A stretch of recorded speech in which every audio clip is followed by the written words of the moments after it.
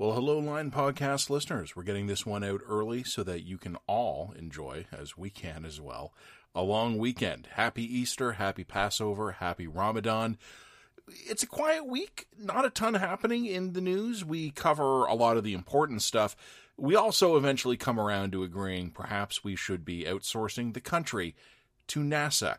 All that and more on the latest episode for the long weekend of the Line's Experimental Podcast. Well, a long weekend dispatch, getting it out early because we're going to take the long weekend off. So we'll get the podcast out kind of as quickly as we can record it. And we'll get our dispatch out early Friday. And then basically everybody, all the readers, listeners, viewers, just have a great long weekend. That's my main item on the dispatch. Continue to pretend that you're Catholic. It's great.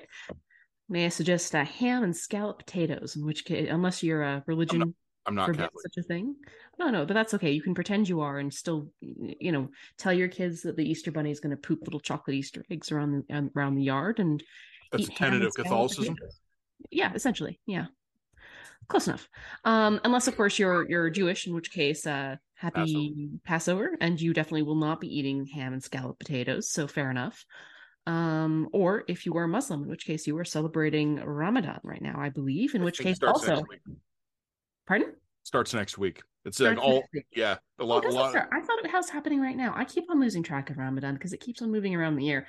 I think Passover just started. Easter starts tomorrow, and Ramadan starts next week, I think. Well, I'll take your word for it. Anyway, you also will not be eating ham, but everyone else can enjoy a nice honey ham, scalloped potatoes, and peas, which is the appropriate feast of Easter.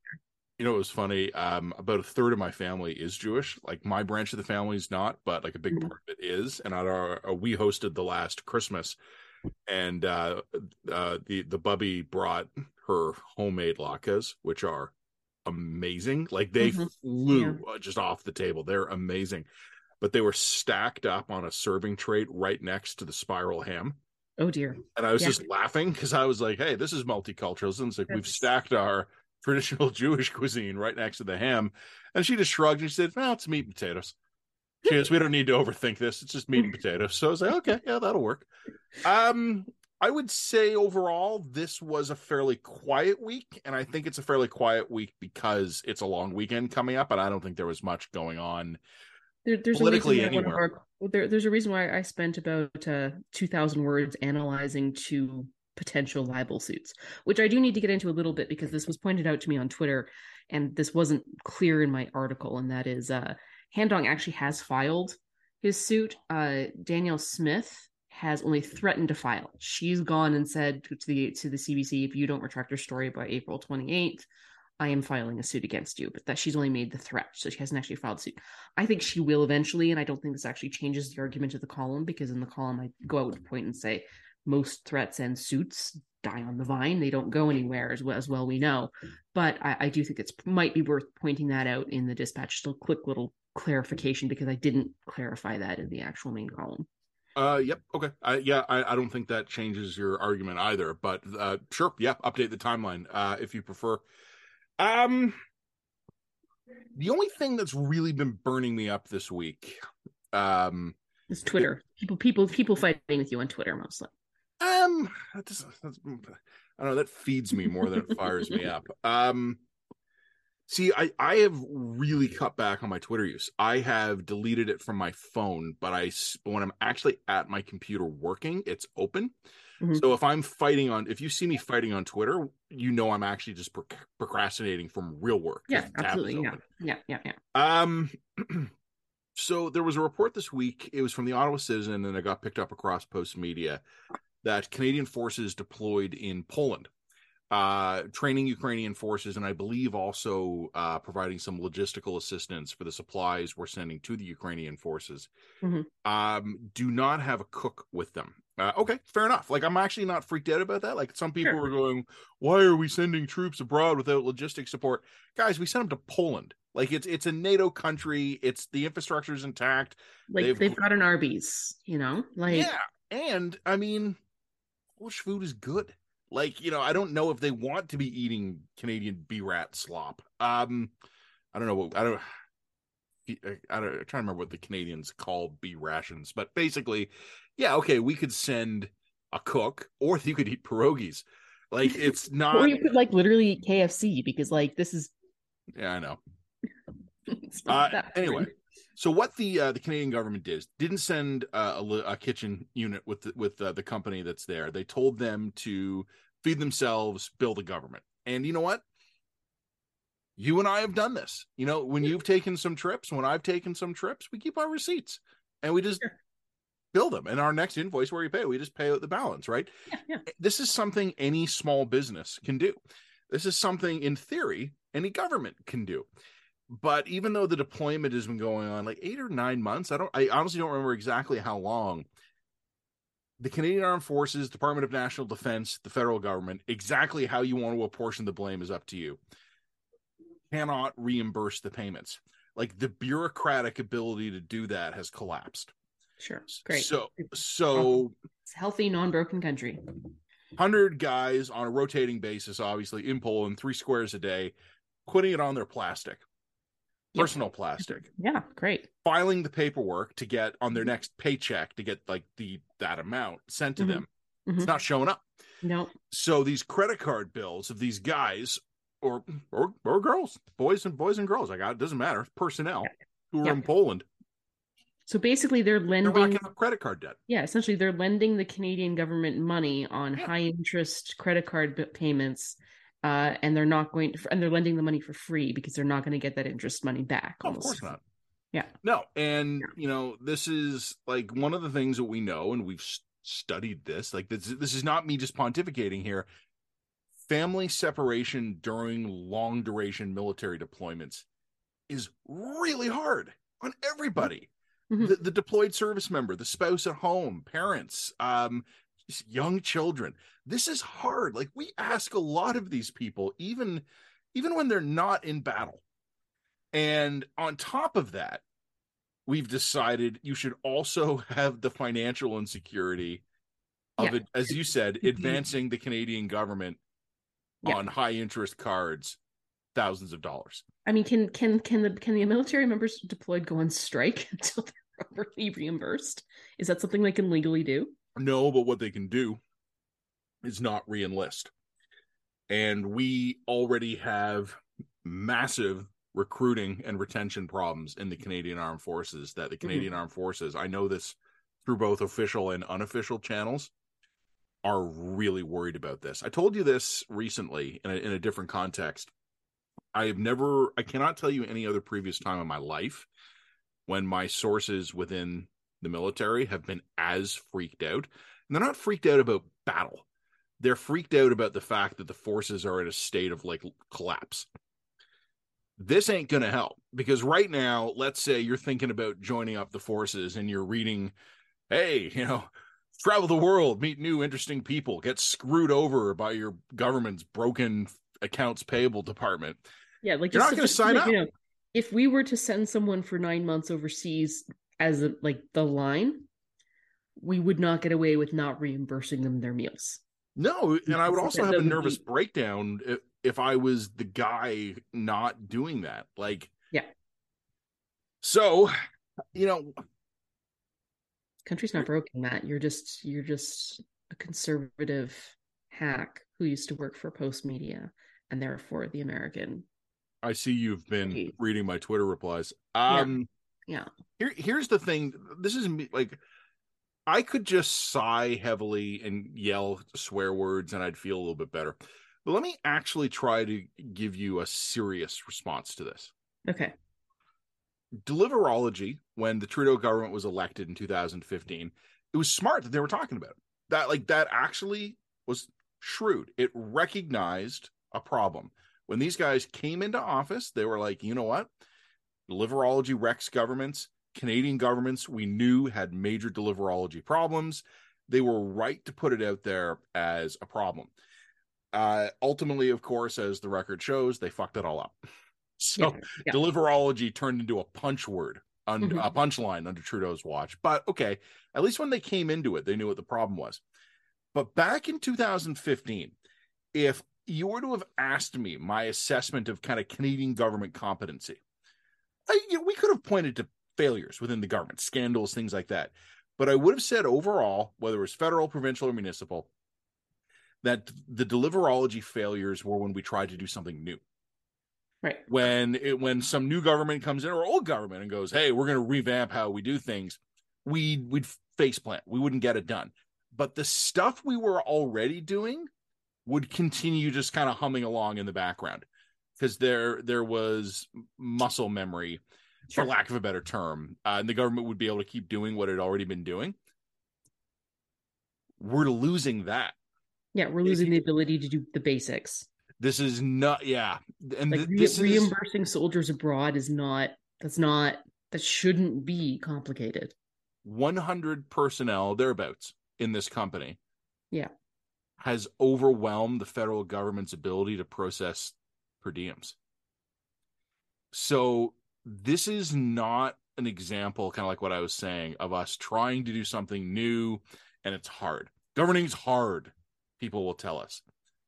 Per diems aren't hard. This is not an example of us failing to add something new. This is an example of an existing capacity atrophying and dying. And that is a signal that I think is very different, and it's a bad signal. I have nothing more to add. Yes, that's a little terrifying. Also, can I point out that if the Canadian Armed Forces collapses, a lot of our actual capacity to manage natural disasters, everything else, goes with it? You know, probably. Look, I mean, eventually people are going to write books about this, but I don't think we need to reach for big, dramatic explanations here. I think during the pandemic, so many people left jobs. Yeah, this is essentially the same problem as crime in Toronto. Why did crime in Toronto get so weird and crazy all of a sudden?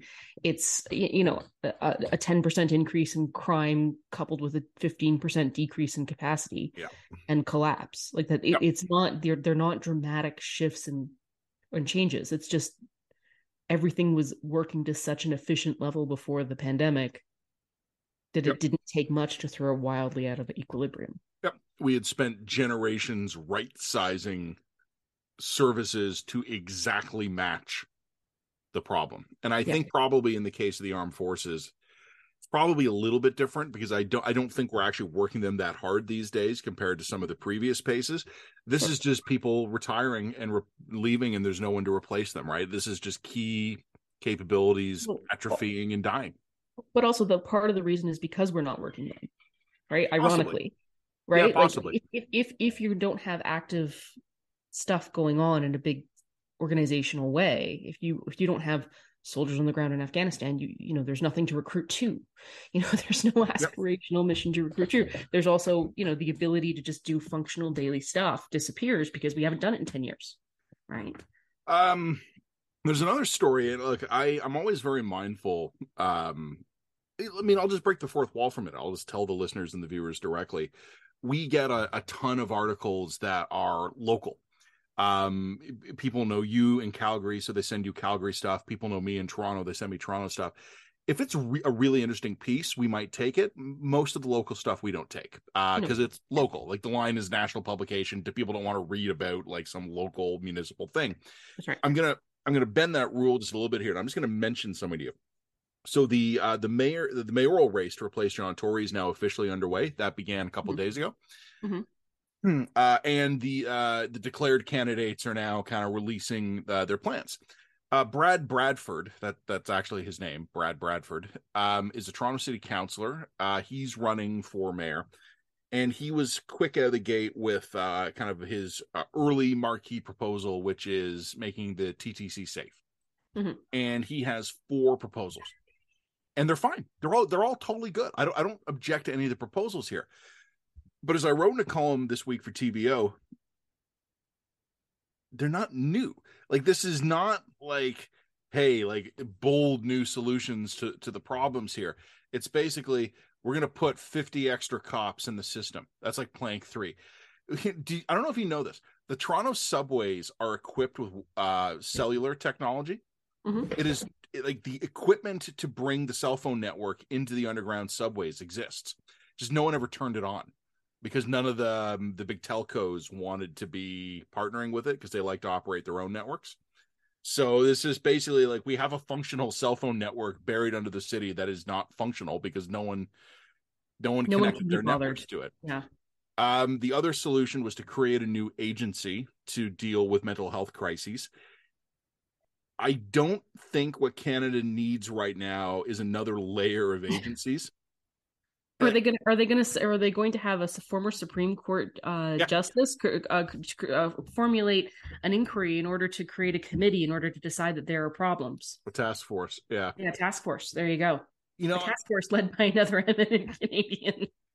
an eminent Canadian. David Johnston is going to go right from China interference to this. We are running out of eminent Canadians. You got to tell them we're No, starting we're to. just going to have to lower our standard. No, we're going to have to start digging through the OC pile. You know what I Yeah. mean? Like, look for anyone with an Order of Canada, you're up.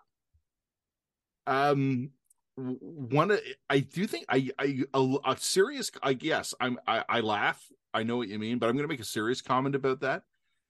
It really is sort of like a heritage moment, part of Canadian heritage, which is basically to go like.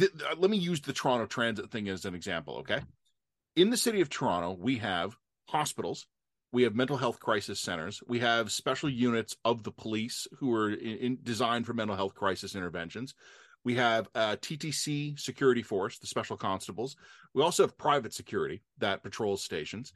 And now we also have, we've surged extra TTC workers into the system in uniform, basically to keep an eye on things.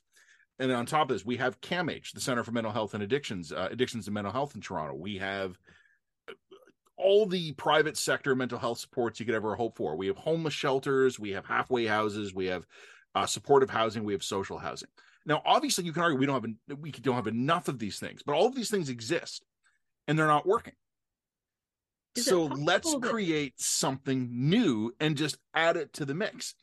Until, like, it's a really interesting comment, I think, on humanity, where you look at a bunch of things that aren't working, and instead of going, we must correct whatever the failures are here, we just have to create something new because we'll get it right that time.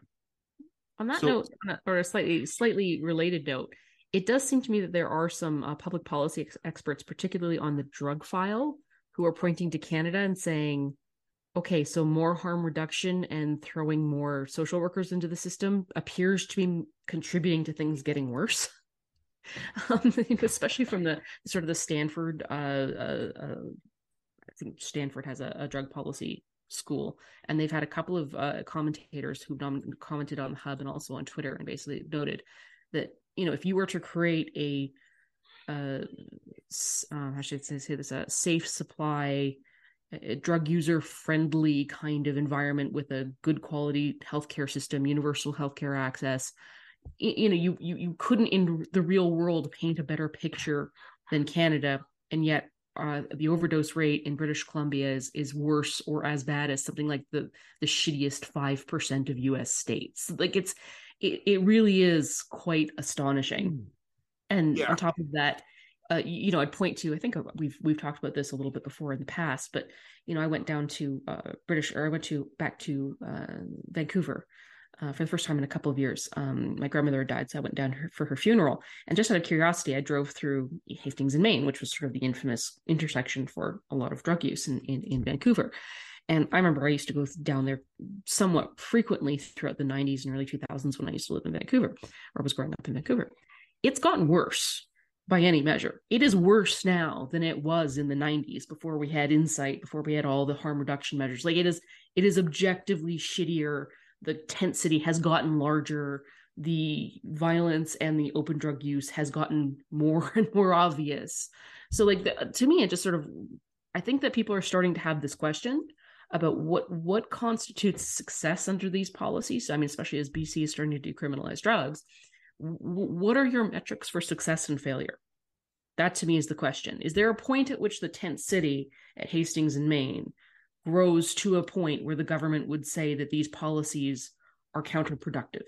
Or is a tent city could it hypothetically just spread through the entire downtown core, and people would just still say that these are effective measures that we're going to adopt? is there a point at which, like, is there a number at which the government of British Columbia would say this overdose rate is proving to us that our policies are ineffective or not? Like, to me, that's what I find so interesting about all of the harm reduction measures, the safe supply stuff, the decriminalization stuff, is that nobody seems to have pegged or thought about what the metrics for success and failure are on any of these files. And as a result, there's it all falls back into this highly emotive rhetoric. Oh, you're not for safe supply. We can't even call them overdoses anymore. No, they're drug poisonings, because nobody is overdosing on heroin. No, they're accidentally getting poisoned by fentanyl. Like it all becomes these emotive rhetorical battles because nobody's actually suggesting these hard metrics for success or failure.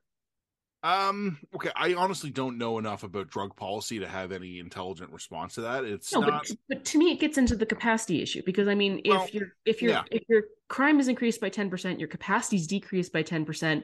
You're introducing you're some screwed. really experimental, drug policies. Again, in an ordinary time, maybe those experimental drug policies don't screw up the equilibrium, but maybe in a period of reduced capacity, they do. You know what I mean? Like all of Um, these things start to compound on one another. I would say even me not being in any way any kind of expert on drug policy, I would just say what you're talking about here, we can easily tie into a pan-Canadian failure of measuring inputs, not outputs. Yeah, that's right. Yeah. So it doesn't matter how big the tent city is, because what the politicians will campaign on is that over the last 4 years, they've increased supportive funding by 20%. Yeah, that's right. And that's what they'll campaign on. Hey, it's like, hey, like you don't care, like there's a bunch of people dying out there. Like like the city's turning into a cesspool. It's like, whoa. Under my administration, we've increased funding 20%. Yeah. How dare you suggest I don't And then take and this then and then seriously? and then the problem becomes an unfalsifiable issue, right? Yeah. Because you can't say, well, maybe you needed to increase the funding by 50%, or maybe your entire approach to this is just fundamentally philosophically wrong. But that becomes either taboo to even mention, or it becomes unfalsifiable as a thing because you're not actually measuring outputs. No one has decided. We can talk about throwing more money and more systems and more agencies into these problems, but until we're willing to talk about what the outcomes we're hoping to achieve are and can come to some consensus on the outcomes, it's all futile. Yeah, and I think we don't even always measure the outcomes, No, we right? don't. Like No, that's right. I would, Are we trying to reduce drug overdose deaths by 30%? Or are we trying to throw more money into harm reduction programs? yeah, and it's funny because the other thing that's been proposed in Toronto again by Councillor Bradford, and it's not a terrible idea. He wants to put platform barriers in our subway stations. Platform barriers are, well, I mean they're basically walls at Yeah. platform level that means you can't access the tunnels or the track. What happens is they're doors, the trains pull in, they stop, the train doors open, and the barrier doors open, and you can walk in and out. This is a totally cool idea. No problem. Great. No one will get thrown onto the tracks anymore. But I'm now old enough and I've been in journalism long enough to have the experience, and I'm sure you've had some version of this, where you read something and it rings a bell, but it was so long ago you can't quite place it. So I read that Toronto Councillor Bradford wants to install platform barriers in the TDC subway stations, Even and I vaguely remember something about this I'm previously. vaguely Hang with the remembering it. bell. Yeah. Yeah. So it takes me a while to find it on Google. Like I really have to go looking for it. And what I find is that in 2009, Yeah. two kids were shoved onto the tracks. They were okay. They survived. And then there was a discussion in 2009 Yeah. about whether or not we wanted to install these barriers, and it never ended up happening. But Yeah. here's the kicker. In 2009, if we had chosen to do it, the estimated time was between 13 and 15 years to do it across the entire system, which, first of all, is fucking insane. The idea that it's going to be, well, we can put these barriers in place in 10 to 15 years, in 13 to 15 years. But the funny thing is, if it had been 13 years and we had started when we started talking about it, it would have been done last year. Yeah. And here we are having not done it, and there's a guy running for mayor on a platform of doing it. Sure. Everything's fine. Everything's fine. You know what we Not need? broken We down. need a new agency. A new agency to fix our problems. But Bev McLaughlin will fix all of this. Just get her on it. I Um, don't really know if there's much else to say. I know that yeah, just I mean, the other thing I would add is that there's this great front page story in the Globe today about how the latest appointee to the Supreme Court sucked and is getting all of her yeah. previous rulings overturned on failures to understand basic law, which seems Have part and we parcel. speaking of And we've things actually I've talked about her before in the dispatch. We've talked about yeah, how she's underqualified for the job, and nobody wants to say that because she's Indigenous. So, it's I don't know enough about the law to say this, but I will tell you, my lawyer friends, when she was appointed, were like, "Huh, that's weird. Okay, maybe it'll be fine." And then now we're at the point where, and again, I don't understand all the nuances of this. So what happened this week, I think, is that one of her previous rulings was overturned yeah. on appeal, And but it was it was bad. devastatingly Yeah. overturned. It was like, with respect. Well, it wasn't like, Dear we coaches. find that on this incredibly arcane bit of No. legal theory that we're going 51% this way, but we acknowledge someone 49% could have been the other way. My understanding of this was that this was humiliating. Yeah. It's complete, Should, total should we try to get shutdown. another dispatch blurb about this? We should. Now, the last time we talked about this, we actually outsourced this to someone who was a lawyer and was an expert in the law and was actually fairly high profile, but wouldn't put their name to it. Um, we maybe want to reach out to that person again. I think we might Um, have to. we might have to, because that person wrote a really excellent and devastating dispatch that explained just why this person was Yeah, not yeah, yeah. competent to sit on the board, even though the fact that there were other Indigenous judges who people assumed were going to be tapped for the Supreme Court because they were eminently qualified. All these Yeah. people were overlooked in favor of this like Indigenous woman, and I think it had to do with the fact she was also bilingual. So she was like Indigenous bilingual or something like that. I think that's what it was. And therefore was tapped to the bench. But I mean, it's the classic Trudeau appointee. It really was check to box as opposed to was the best person for the job kind of thing. Julie Payette would be the other classic example of this. They were elected or appointed for their sort of characteristics and not necessarily for their competency at the actual role. Mercury, Venus, Earth, Mars, Jupiter, Saturn, Uranus, Neptune. For everybody who will get that joke. Just want everyone to, I just want everyone to make sure I know. You could definitely serve as a staff member to the governor general all the time, provided you could handle the emotional abuse. I'm pretty dead inside. It's true. You'd be perfect for the job. Anyway, so this was a pretty devastating case. The Globe, I mean, the Globe is really, I think, the only paper who's seriously covering the Supreme Court. Sean Fine is their beat reporter out there, and Matt props out to them. That was their E1, and it was great. But we should maybe reach out to our lawyer friends and ask if they want to. It's a long weekend, right? Like it's hard to find people, but you never know. You never know. Okay. Do we care? We'll wrap this up after this. Your kids are obviously mutinying. Yes. Do we care about space? The Canadian astronaut going around the moon. Yeah, in his chin. He looks exactly what you would expect an astronaut to look like. Yeah. Central casting. It's amazing. Is that worth Canadian astronaut? Is that worth a dispatch? The only thing Canada has going for it right now is that man's chin. Okay. That man's amazing chin. I mean, one of the counter arguments against the Canada's broken thesis is just the individual accumulated skills of Canadians.